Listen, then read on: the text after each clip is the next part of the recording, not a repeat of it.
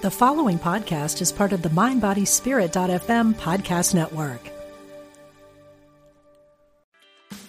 Meditation doesn't have to be a solo practice. Meditation is more fun with friends. Looking for a way to drop in and hang out at the same time? Join us online at Omega Institute for a meditation party with self-proclaimed meditation nerds Dan Harris, host of the 10% Happier podcast, Sebene Selassie, and Jeff Warren. This 3-day retreat will stream live from Omega's Hudson Valley campus May 17th to 19th. Don't miss the party. Reserve your spot at eomega.org/party today.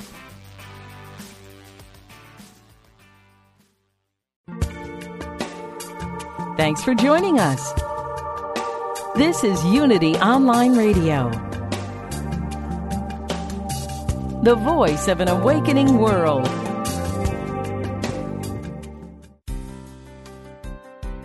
Welcome to Spirit of Recovery, offering support for your spiritual growth and addiction recovery. Here's Reverend Dan Beckett. Welcome to the Spirit of Recovery on Unity Online Radio, and we are glad you're with us today. I am Reverend Dan Beckett here with co-host Reverend Michelle Jellich. Today, we will share ways that spirituality and recovery intertwine and work together to support your spiritual growth in your recovery journey. Facebook users, you can send us your questions and comments anytime during the week from our Facebook page, Spirit of Recovery. Just click the Send Message button right below the banner. Each week on the show, we'll respond to a listener question or comment. Be assured that your anonymity will always be respected, so please let us know what's on your mind. We'd love to hear from you. Today's show is entitled Growing in the Spirit. Anonymity is a central tenet of 12-step recovery. Many who are new don't want people to know that they're in recovery, which is totally understandable. But as we grow in the spirit, anonymity becomes far more than a simple desire not to be known.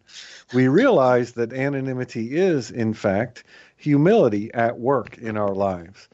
With it, we can move from fear to serenity. Today, we want to share our experience, strength, and hope on growing in the spirit through a deepening relationship with anonymity. So we'll begin, today by sharing our experiences of that fear, and then we'll move into the solution of the principle of anonymity.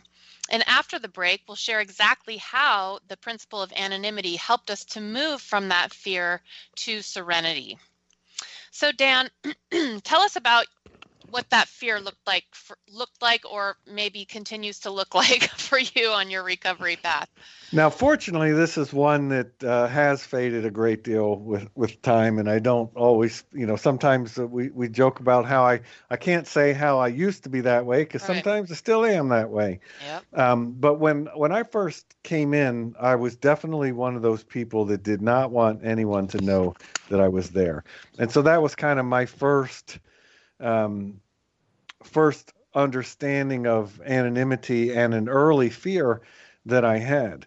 Now, there were lots of other ones, and as we have shared before, we find in the big book on page 62, where it says, driven by 100 forms of fear, self-delusion, self-seeking, and self-pity. So I definitely resonated early on with that idea, and that particularly helpful and colorful description there from the big book about being driven by 100 forms of fear. Yeah. And of course, having been a person that drank for a long time, decades up to that point, and all of a sudden, being alcohol free, there was lots of stuff coming up to be afraid about, things that I think I used to be able to better manage through alcohol. All of a sudden, that was gone. I was sober, or at least dry. I don't know how sober I was, but at least I was dry. But with that brought, great opportunity to be fearful about all kinds of things. So it was just a particularly fearful time. But as we talk about growing in the spirit, and as we talk about anonymity, that was one of my primary fears, was that I didn't want people to see me walking in and out of the meeting room. It was in a church. Of course, the very first meeting I ever attended, I walk in and I see someone that I know from Cub Scouts. Oh, So gosh. in a way, I got to address it right away. And she looks at me and says, "I didn't know you were one of us." And I said, "I didn't either." And that was because I was really, I mean, I was, 30 days sober at that time. So anyway, so that helped. It's almost like now that I say that out loud, it's like my worst fear came true immediately in the room and very quickly turns into a connection, instead of a reason to be afraid. Yeah. Well, when we were preparing for this, I was thinking, and I was even telling you that I never really had that fear, but when you just shared that, I think I remember that I did have, some initial trepidation about going into the rooms and who was going to see me. My first time I went into the Alano Club, and so it was sort of a visible place. It's in a downtown area where there's a lot of folks milling about and stuff. And so, yeah, there was some, uncomfortable feelings about being seen going in there, and who might be in there and that kind of thing. So I guess I had just forgotten that feeling. I live in a really small town, and so anonymity can be really tricky around here. You mentioned one of the terms that we use to refer to one another when we say, "Oh, are you one of us?" If somebody asks you, "Are you one of us?" They're asking you if you're in program, Yeah. And of course, we also say, "Are you a friend of Bill W?" And various code that we use to identify one another when we're out in the world. So, but yeah, it can be tricky in a small town where people in multiple ways or have multiple connections with people to remember who you know from where and who, not saying where yeah, it can get really confusing. Yes, it did. I forgot about that, but thank you for that reminder. Yeah, all of a sudden I'll see people somewhere, not sure where I know them from, and terrified that I know them in a recovery setting, and I better not let on or say anything or put my foot in my mouth or Right. or whatever it might be. Yes, my goodness. Or the worst thing when somebody asks you, "Oh, how do you know so-and-so?" And you have to quick come up with an answer. Yeah, just, here We and have there some friends around in town. common. Yeah. Yeah, just around town. We have some friends in common. Yeah. Exactly. Yeah, friend of Bill W. I like that one because we all know what that means. Yeah, exactly. Especially for if alcohol was our particular thing. Right. And then, but sometimes I like to say retired professional drinker. Retired professional, or incorrigible booze hound. I like that better than alcoholic. Anyway, I know it's just a lot more fun. It is. But talking about fear again, so yeah, fearful that people would know that I quote, had this problem. And another source of fear for me was it was just all so new, and I didn't know where all this was going. I felt like I was, way out on a limb, so to speak, and it was super uncomfortable just to be living alcohol free. And the mere fact that I did not really understand how all this worked, and I didn't really know where all this was going, was deeply disconcerting for me, because I had always been a person that valued understanding how things work, and therefore at least telling myself a story about how I know where things are going. And so that was one way in which I kind of into the deep end and was forced, I don't know, just experience that discomfort, I would say. There's nothing that you need to do about it. And in fact, that was probably a big part of my problem, is that I thought that I did need to do something about it. And the thing that I did about it was drink, just to be able to relax and get a little bit of break from the general fears that come up in life. So I didn't have that. I did not know where all this was going. And it definitely made me uncomfortable. Yes, it can be very uncomfortable in early recovery. It's like a whole new way of being in the world. I definitely relate. We always talk about that line in the literature of being driven by 100 forms of fear. And, Yeah. I've seen it. I think it's also in our literature that basically, as we start to look at our character defects and such, that most of them, if not all of them, can ultimately be distilled down to fear. Yeah. So, for example, if I have, if arrogance is a character defect, then that really comes from an underlying fear of not being good enough, or of not being seen as competent or capable or whatever. And so, yeah, fear is definitely enemy number one for me in my life. Shows up in a lot of different ways. When you were talking, I thought about how I think the first fear that I experienced in recovery was when the therapist that I'd been seeing for a very short time, actually, at that point, we were talking about my alcohol use, and she suggested to me that I not drink for a few days and see what that felt like. Well, that was when fear struck me deep. It's like, what? Yes, I'm like, why would I do that? What are you Why talking would about? That's you crazy. suggest That's such a kooky thing? talk. Yeah, that struck fear in my soul. And she must have seen the fear on my face, because that's when she suggested that I might have a wee problem. So, but yeah, not having that liquid elixir to use was a fearful thing for me, because it meant that I was going to have to find another way to be. And that's ultimately what recovery has been about for me, finding another way to be in the world without using alcohol. Absolutely, on an ongoing basis. Yes. What you just said reminded me that I had come at some point recognize that alcohol was kind of the thing that filled in all the gaps Yes. in life, so to speak. It smoothed over rough edges and rough cracks, and it made everything okay when maybe without it I wouldn't feel so okay. Yep. Another experience of fear in early recovery, and this is a little bit of a theme, and the theme is, man, was I uncomfortable because I was really feeling exposed in many ways that I wasn't used to. And this whole concept of living one day at a time, that played on what I was talking about a few minutes ago about not knowing where all this is going. And people say, well, just live one day at a time. I'm like, how can I possibly do that? I'm not comfortable at least thinking that I know what's going on and where all this is going. And so to hear that, what I really needed to do was to embrace living only in today. That I didn't like that at all at first. Now I've come to really love that way of living, but I'm going to tell you that it took a while. Yes. It took quite a while, and it's still unfolding. I'm no expert at living one day at a time. I get each day I get a chance to renew my commitment to that practice. But just the very idea of living one day at a time was not comfortable for me. Yeah, I was thinking, when you're talking about the ways that we used alcohol, it was almost like wearing a thin membrane over myself that was sort of always there. And so leaving alcohol behind and not drinking anymore meant taking off that membrane. So it was sort of like walking around with exposed raw skin all the time. Yeah. I see that you're resonating with that.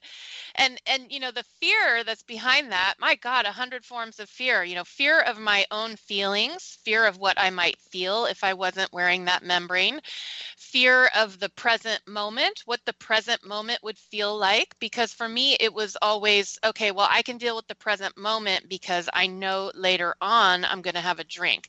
And I would spend an awful lot of time thinking about what kind of drink that was going to be, where I was going to drink it, how many of them I was going to drink, who I was going to drink it with. And so it was almost like a little reward for me. I was in graduate school at the time. So it was like, okay, as soon as I finish my paper, then I get to crack open that bottle of Napa Valley Chardonnay, and that was sort of how I, so it was not living in the present moment. It was living into when that next drink was going to be. And even if it wasn't today, I knew that drink was in the future. Yeah. So I could do anything if I knew that I would be able to drink later. Later, exactly. Yeah. And so really it comes down to a fear of the present moment, a fear of just being present and being in the now. I think that sums it up perfectly, at least in my experience. But so now that we know about this challenge of fear, what is the solution? Well, as always, in Unity, we affirm that all of life is governed by spiritual principles. And that includes the spiritual principles that underlie 12-step recovery. In fact, in recovery, the 12th tradition states, anonymity is the spiritual foundation of all our traditions. But this principle of anonymity is not as simple as it may appear on the surface. It has layers. And as we grow in the spirit, anonymity takes on deeper meaning. And that's what we want to focus on today. But what are these layers of anonymity? What am I talking about? What does it look like at first? And how does it change as we grow in the spirit? So, Michelle, when you think about anonymity, especially when you were early on your recovery path, what comes to mind for you?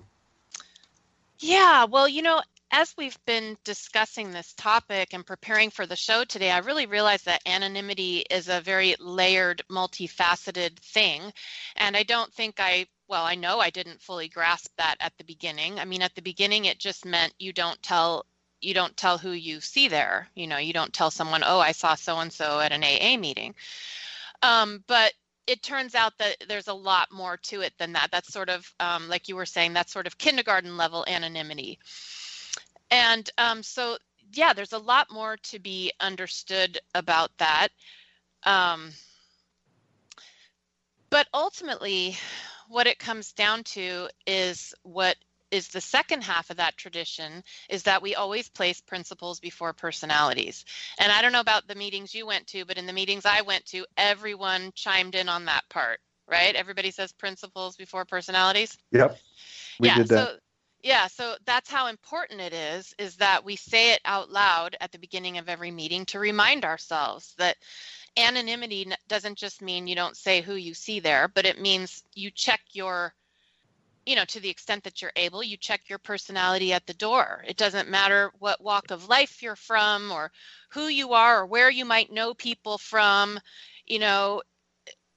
I mean, anybody can show up in an AA meeting or in any kind of recovery meeting, but it means that when you walk in the door, you leave all that behind, and it's like the great equalizer.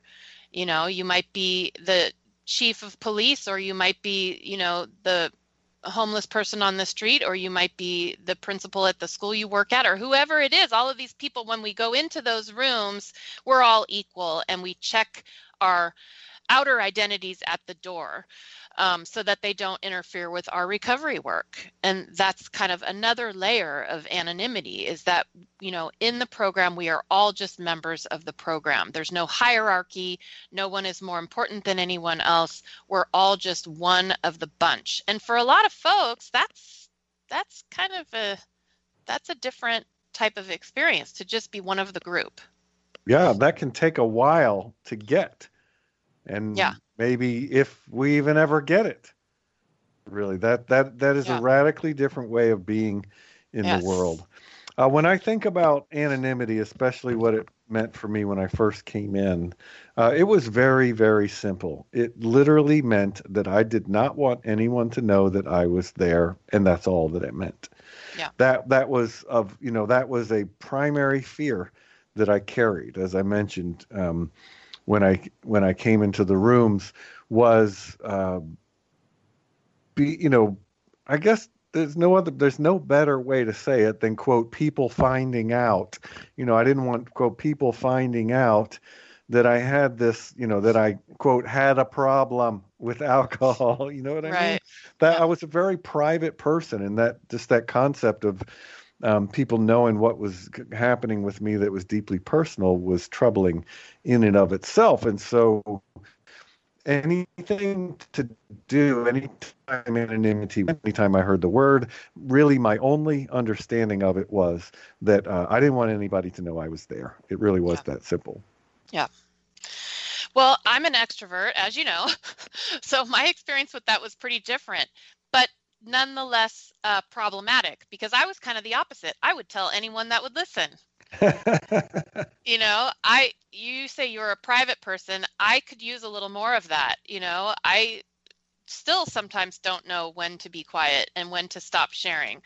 I'm kind of that person that overshares. I guess it can be strangely charming in some ways, but it needs to be. That's the upside. I'm an open book. I always say what you see is what you get. I try to be very authentic, but certainly when I was in early recovery, I would just start talking anybody's ear off that would listen about what I was going through, because I was just so self-centered and so caught up in myself. So that, that's also an aspect of anonymity. I'm not saying that it was wrong that I did that, but and we'll probably talk more about this later, but, identifying too much with being an alcoholic so that you're telling everyone all the time, as I was doing, that's problematic also, because it's, what we're trying to get at here with this concept of anonymity is humility and removing personality from the equation as much as possible. So if it's now come to be part of my identity and I'm telling everyone, then that's not living in anonymity either. Yes, very right. Exactly. That's missing the spirit of it. So even for someone, as you're describing, who did not carry the same kind of concern that I had, that people would know that I'm there, this principle of anonymity does have layers.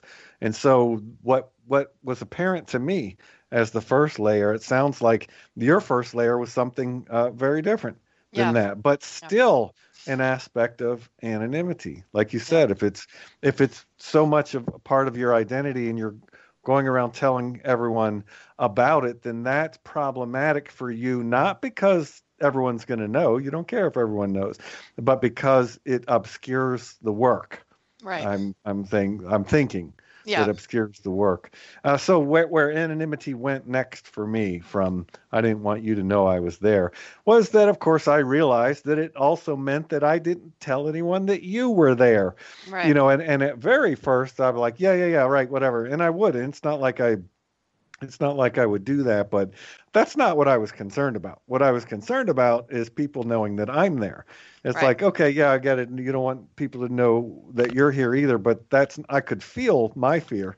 But over time, it grew, and I understood that anything that I hear in the rooms, anyone that I see, is to stay inside the rooms. And so the focus started to balance from being, completely focused on myself and what anonymity meant for me, to being able to balance that by focusing on others and recognizing that, they may feel the same way. And so that's just as important.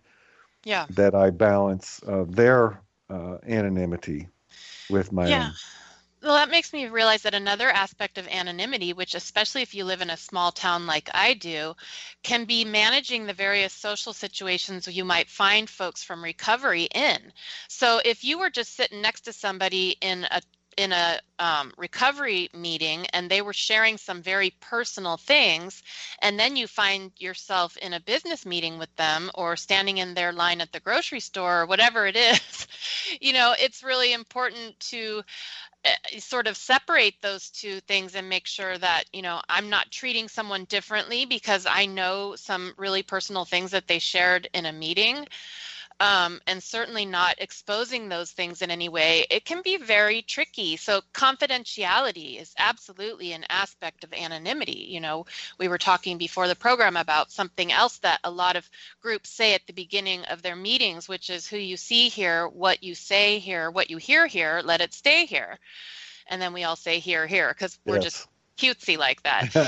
But it's ways of reminding ourselves, and I think we can't have that reminder enough. Like I say, especially in a small community where you might encounter folks from recovery, and we're not just talking about AA. It could be any type of recovery group. That people have a right to go to those groups and be anonymous and have a reasonable expectation that what they say there will not be exposed or breached. Right. So it's very important. I mean, it's a foundation because otherwise we cannot share openly. Any recovery program. And I definitely had that experience early on. So, I get sober, I start attending meetings, I go to the grocery store, and someone who works at the grocery store I see at this meeting. And then, I developed an understanding that, we could certainly smile and nod and acknowledged. We didn't pretend that we didn't know each other. But, we also didn't shake hands and start catching up, either. Yeah. You're just somewhere in the middle. It's like, you're walking your life path and I'm walking mine. We both understand that it crossed in the recovery rooms, and we value one another. We value one another's anonymity, and we just sort of respectfully acknowledge one another. And that nothing needs to be said. Everything is communicated in that. And at first it was a fearful kind of thing for me. Surprise.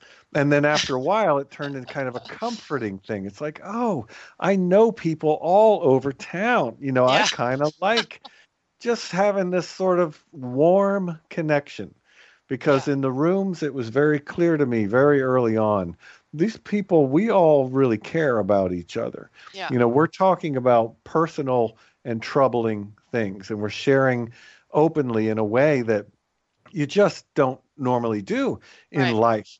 And so, I really came to appreciate that bumping into others.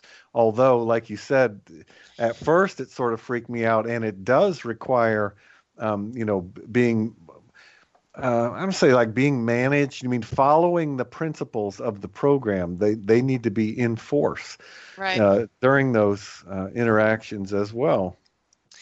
Yeah, that can be really tricky. This is kind of serving as a reminder to me, if you see someone in a social situation or out and about that from recovery, even really acknowledging that them could be a breach of their anonymity. What if they're with family members that have no idea they're going to meetings, and, then they get home and wife is asking the husband, how do you know that person? And so you kind of have to follow the other person's lead, but it's very important, because that's what gives us safety in the rooms. The safety to be open and to recover is knowing that we are safe, that we have that anonymity protecting us. Absolutely. And we develop, like we were saying maybe before the show, sort of generalized response. Oh, where do you know them from? Because I got sober in the town where my mom lived, and I would see people and she'd say, oh, where do you know them from? Just very innocently, and just, round town here and there.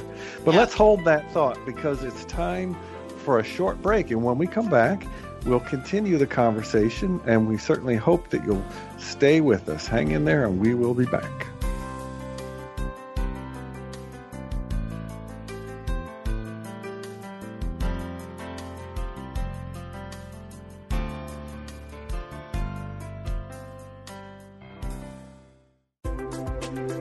All are welcome.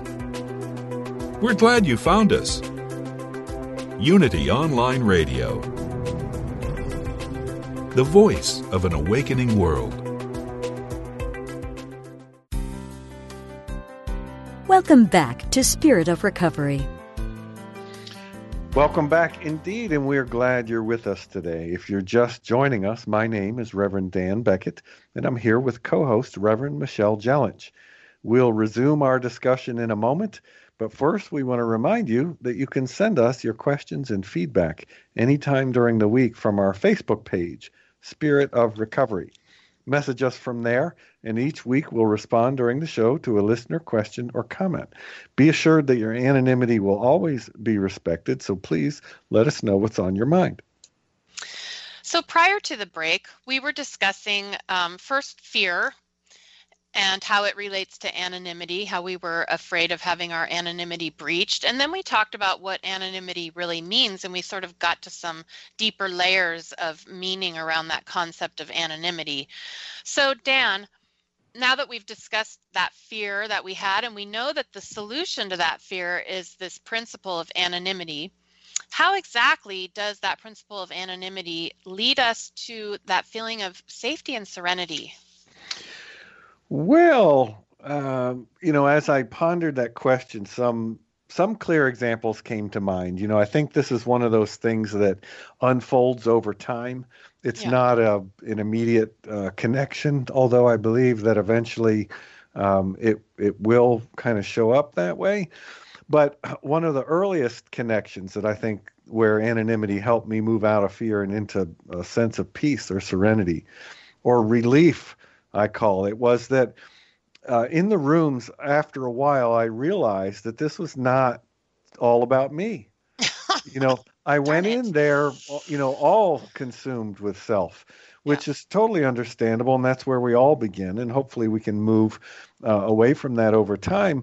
But so, sort of the more that I heard other people, the more that I was able to connect with them through shared experiences, the more I realized, man, this is not just me. I'm not alone in this. It's not all about me.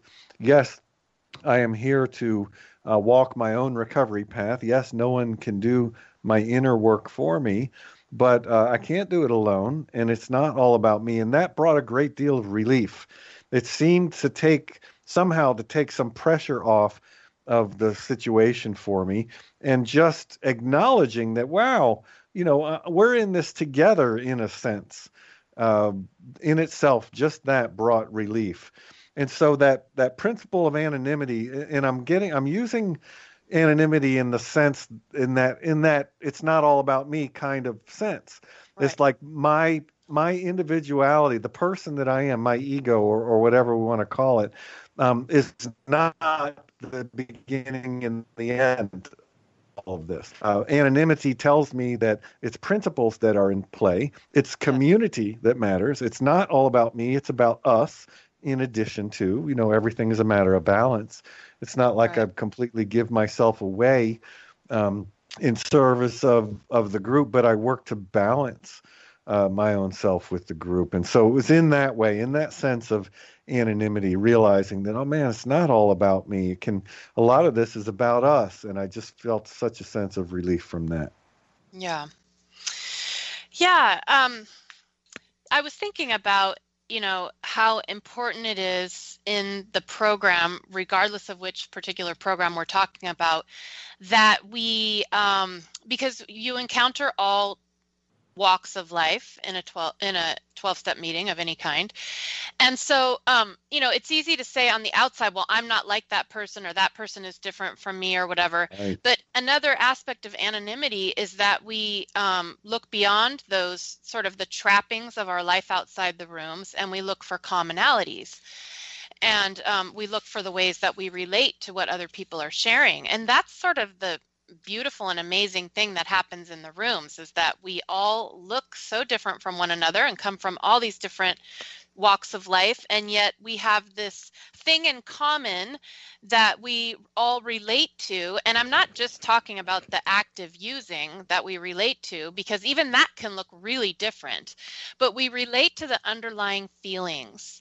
And that's that commonality that just crosses all boundaries of gender and class and race and all those profession and all those types of things. And so, as human beings, and we've talked about this many times, we have a real tendency to compare. We're always, doing the over under. Am I better or worse than this person? Am I like them or not like them? And I remember in early recovery, I was obsessed with talking to people about my drinking and comparing it to their drinking to see if I belonged there. That was my obsession for maybe the first 90 days of recovery. Yeah.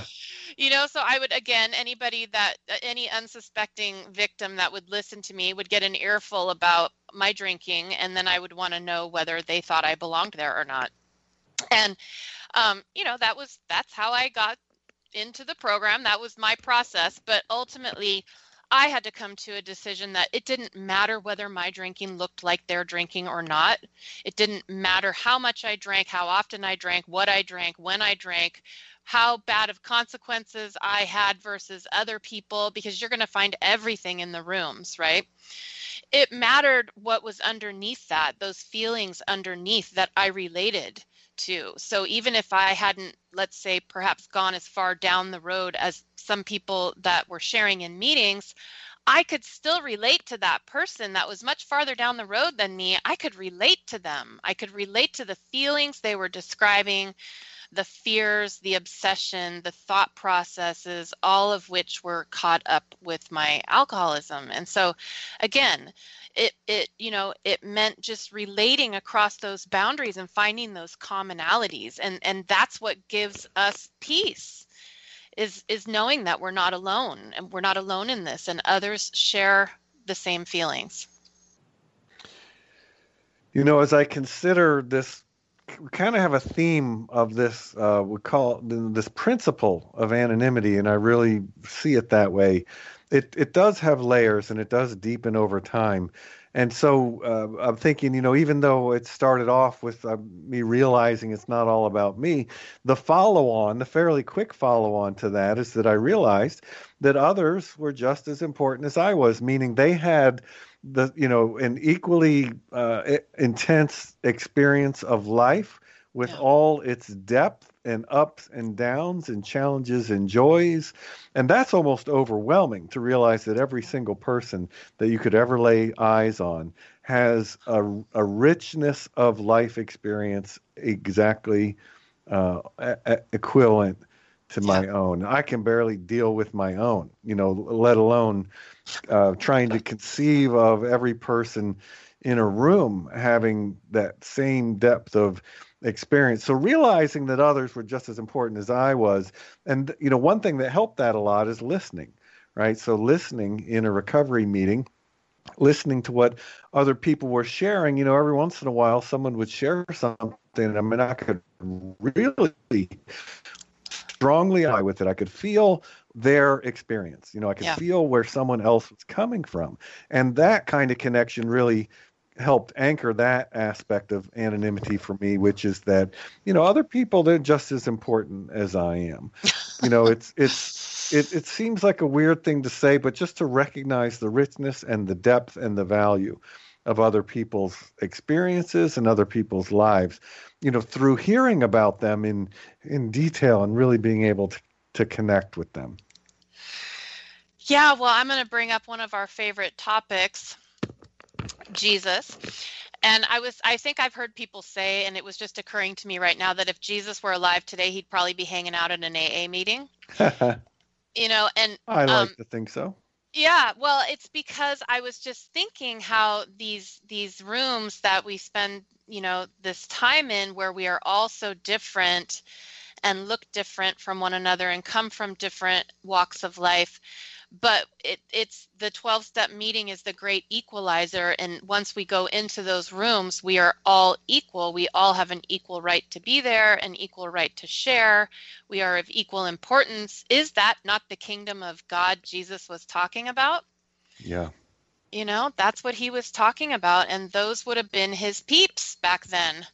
Those were his peeps. They would be his peeps today, let's say. And so it's a beautiful thing. It's a beautiful thing that we create in the rooms of 12-step recovery, where it is principles before personalities. We can look at our personalities and look at our differences and find every reason not to relate to one another, right? I'm different than that person because of X, Y, and Z. Yeah. Or we can leave our personalities, to the extent that we are able, at the door. And it's a practice. That's why we say it at the beginning of every meeting. We practice principles before personalities. We have to keep being reminded of it again and again. But we can have that experience of the commonalities and the ways that we do our common humanity, our common pain and suffering, our common hopes and dreams, and have that experience. It's really a unique experience that you probably wouldn't have in too many other aspects of life. Having that experience of that equality, that kingdom of God that Jesus was always on about. Yes, I love that, and something's coming to mind, continuing that, and so I'm going to sort of leap to the other side of anonymity, if you will. I started off with the very self-centered aspects, and then slowly that branches out to include others.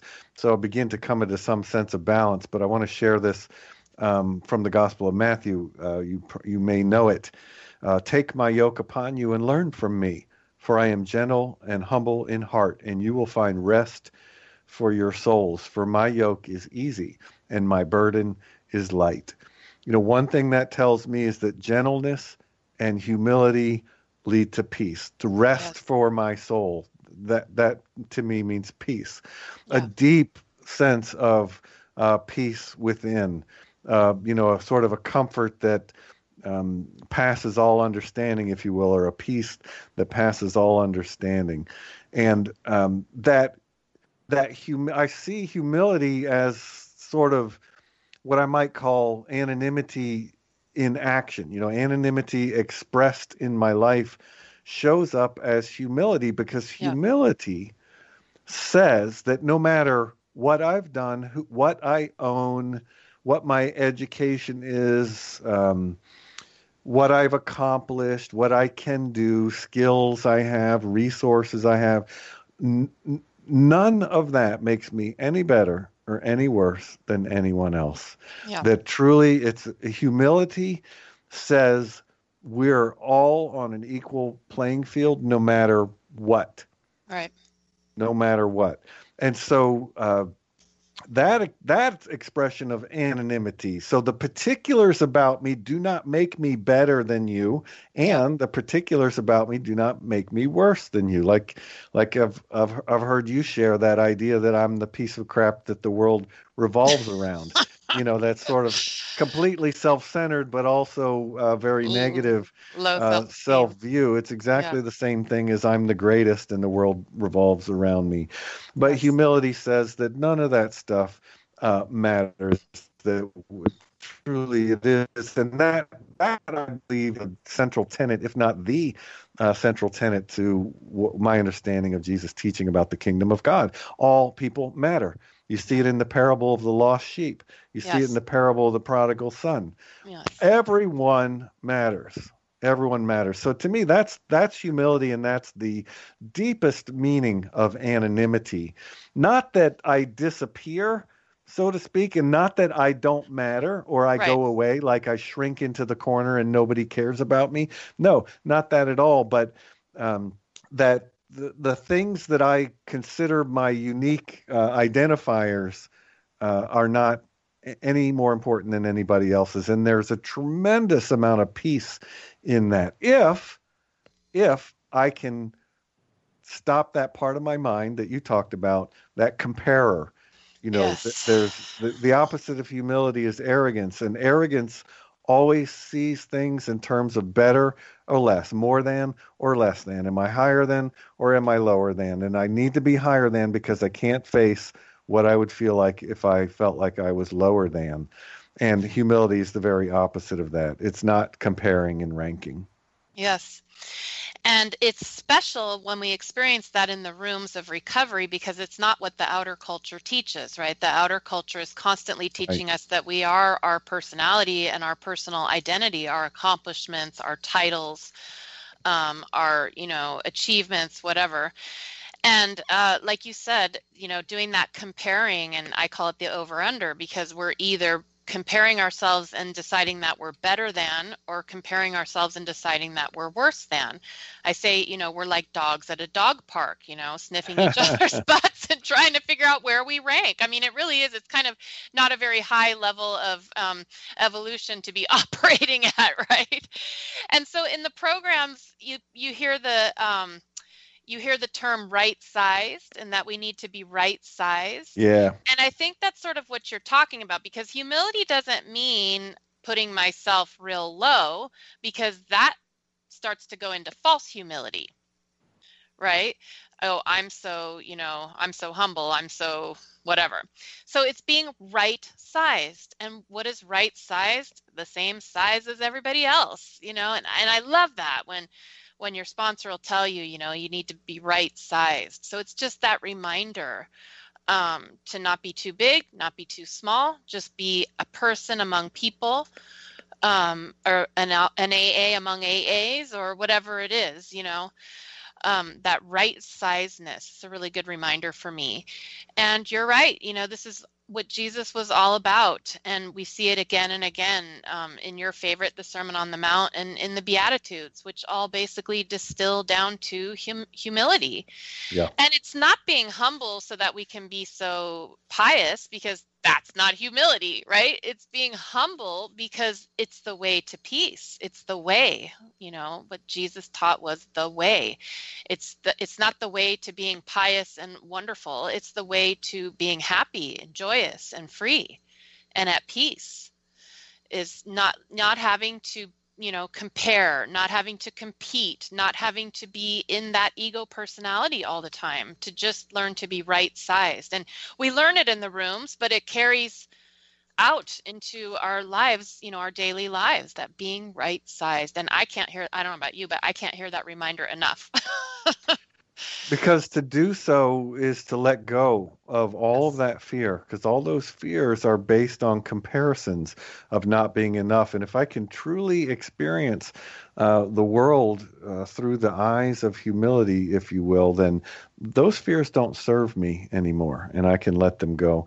One way I've come to understand humility, and again, I'm putting it forth as sort of the deepest expression of anonymity. Humility is to see through God's eyes, which I believe is what Jesus was doing. The opposite of that is arrogance, and arrogance sees humility as belittlement, because arrogance can only compare and make less than and more than. So just the very idea that everyone is level means everyone's being belittled and humiliated, that kind of aspect, because from the point of view of arrogance, that's all that it looks like.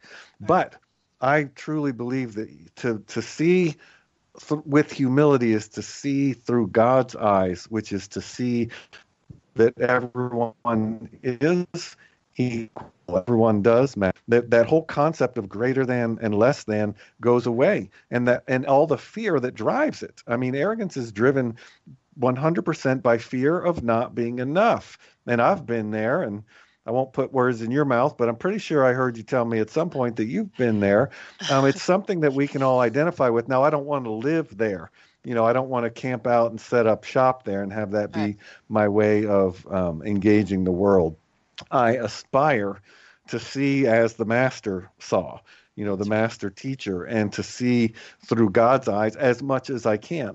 And so this principle of anonymity, as expressed in humility, really helps me, because it shows me, this is what that looks like. Yes. Can I do it right in this moment? Can I do it?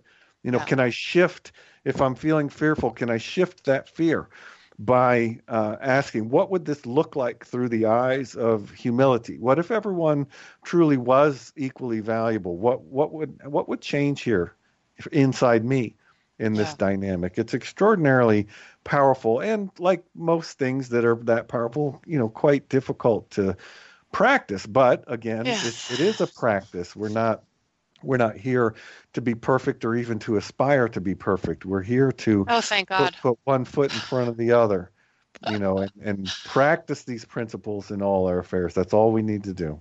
Yep. That's why it's a spiritual practice.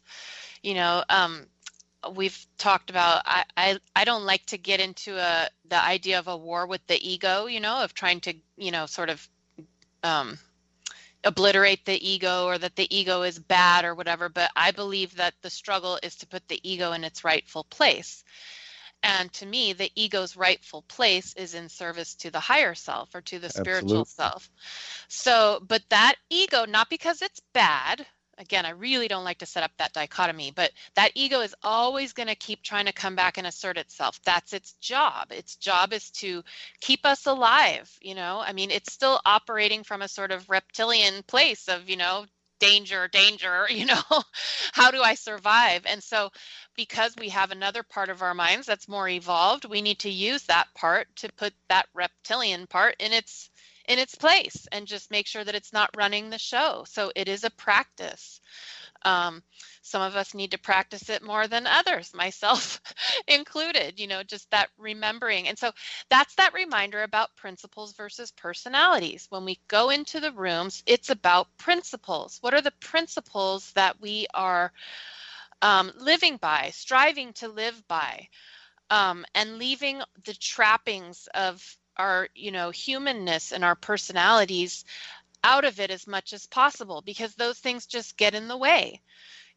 Those trappings, those personality aspects will tell me I'm not like you, therefore I don't have the same problem as you, therefore this doesn't apply to me, therefore I don't need to listen to you or take your advice. It's going to find everything that is different about you, so I don't have to relate. And so principles before personalities. What are we here for? We have that singleness of purpose. We're all here to learn to live life as sober beings and living according to the 12 steps and to these principles. And I love that the principles are reflected in the steps and in the traditions. They're not a mystery. No. I mean, they might feel like a mystery at first because it can be hard to wrap our heads around, so to speak, but they're right there in front of us. Well, what principles are we living by? There they are, right on the wall, the principles that underlie these 12 steps and the principles that underlie these 12 traditions. And I heard it described, the steps keep me from killing myself and the traditions keep me from killing y'all. We kind of like to put it bluntly, don't we? Yeah, get right to it. But man, what a beautiful way to live. Yes. To be able to undertake seeing through the eyes of humility, to living from a place of principle is a peaceful way to live. But let's change gears, because guess what? It's time to turn our attention to a question or a comment from you, our listeners. And here's a question that often comes up. It goes something like, I'm afraid that people will find out I'm in recovery. How can I deal with this fear? That's something I can definitely identify with. Yeah, I mentioned I don't really identify with that fear that much, but I know it's a legitimate fear that a lot of folks have, and it probably just depends on people's circumstances. And so, how can I deal with this fear? Gosh, I mean, this is just a reason why we need to always remind one another about that anonymity at the beginning of every meeting. We cannot remind ourselves enough. And it's not just about not saying who you see there. It's about not breaching the confidence of what you hear there. And so we just need to keep remembering that is the foundational principle of recovery, is that it needs to be a safe, anonymous place. But ultimately, we can't control what other folks do. We can only, we've got to let that go, but we can practice it in our own lives. So we can make sure that we are not the ones breaching someone's anonymity or breaching someone's confidence. And then what other folks do, we sort of got to let go of that. This is a fear that I had, and the fact that you didn't have this fear, if we were in the same group, that would have scared me. Like that one over there, she's probably going to tell someone else that I'm here, because look at her telling everybody. No, I'm just kidding. But I had this fear, and I know that the antidote, if you will, because alcohol's off the table. That's my go-to solution for everything prior to recovery, is to just focus on my own recovery. And also this idea that whatever it is that I'm afraid that other people are going to do, make darn sure I don't do it. Yes. So make a strong point of respecting and protecting other people's anonymity. That really can take a lot of the wind out of the fear, the sail, if you will, that I'm having, is when I make a point of acting responsibly to others. Of course, I'll speak to my sponsor about it. That almost goes without saying, but that's one of those things I could use to hear over and over again, and I can share about it in the group. But what about an affirmation that we can carry with us? Yes, well, we love affirmations. And so our affirmation for this week is very simple and sweet. Guided by spirit within, I release all fear and live in peace. And again, guided by the spirit within, I release all fear and I live in peace. I make the decision to live in peace. I like that one. It is happy, simple, joyous, and free. It's easy for me to remember. Well, it's happened again. You've given yourself the gift of another hour listening to Spirit of Recovery, and we are grateful. We hope that you found something in all of our yammering that will be genuinely helpful to you in your recovery. Thanks, Reverend Michelle, again for our discussion, and thanks to all who are listening to the podcast via Spotify, Apple Podcasts, Google Play, Stitcher, and TuneIn. We bless you wherever you are on your recovery journey. And listeners, don't forget you can connect with us on our Facebook page, Spirit of Recovery, and give us your thoughts and feedback. We invite you to join us again next Tuesday at 4 p.m. Central. Until then, don't drink like my co-host. And don't drink like my co-host. Instead, have yourself a wonder-filled week.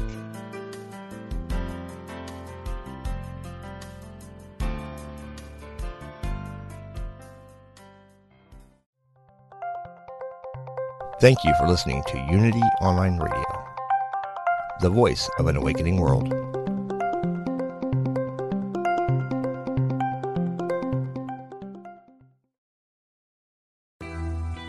I'm Suzanne Geisman, and if you've ever wondered about life after death or if it's possible to connect with a higher consciousness, I invite you to join me for my podcast, Messages of Hope. It's my mission to share with you that our loved ones who have passed are always with us, and we are so very loved. I want to teach you how to live a consciously connected and divinely guided life. Listen here on the MindBodySpirit.fm podcast network.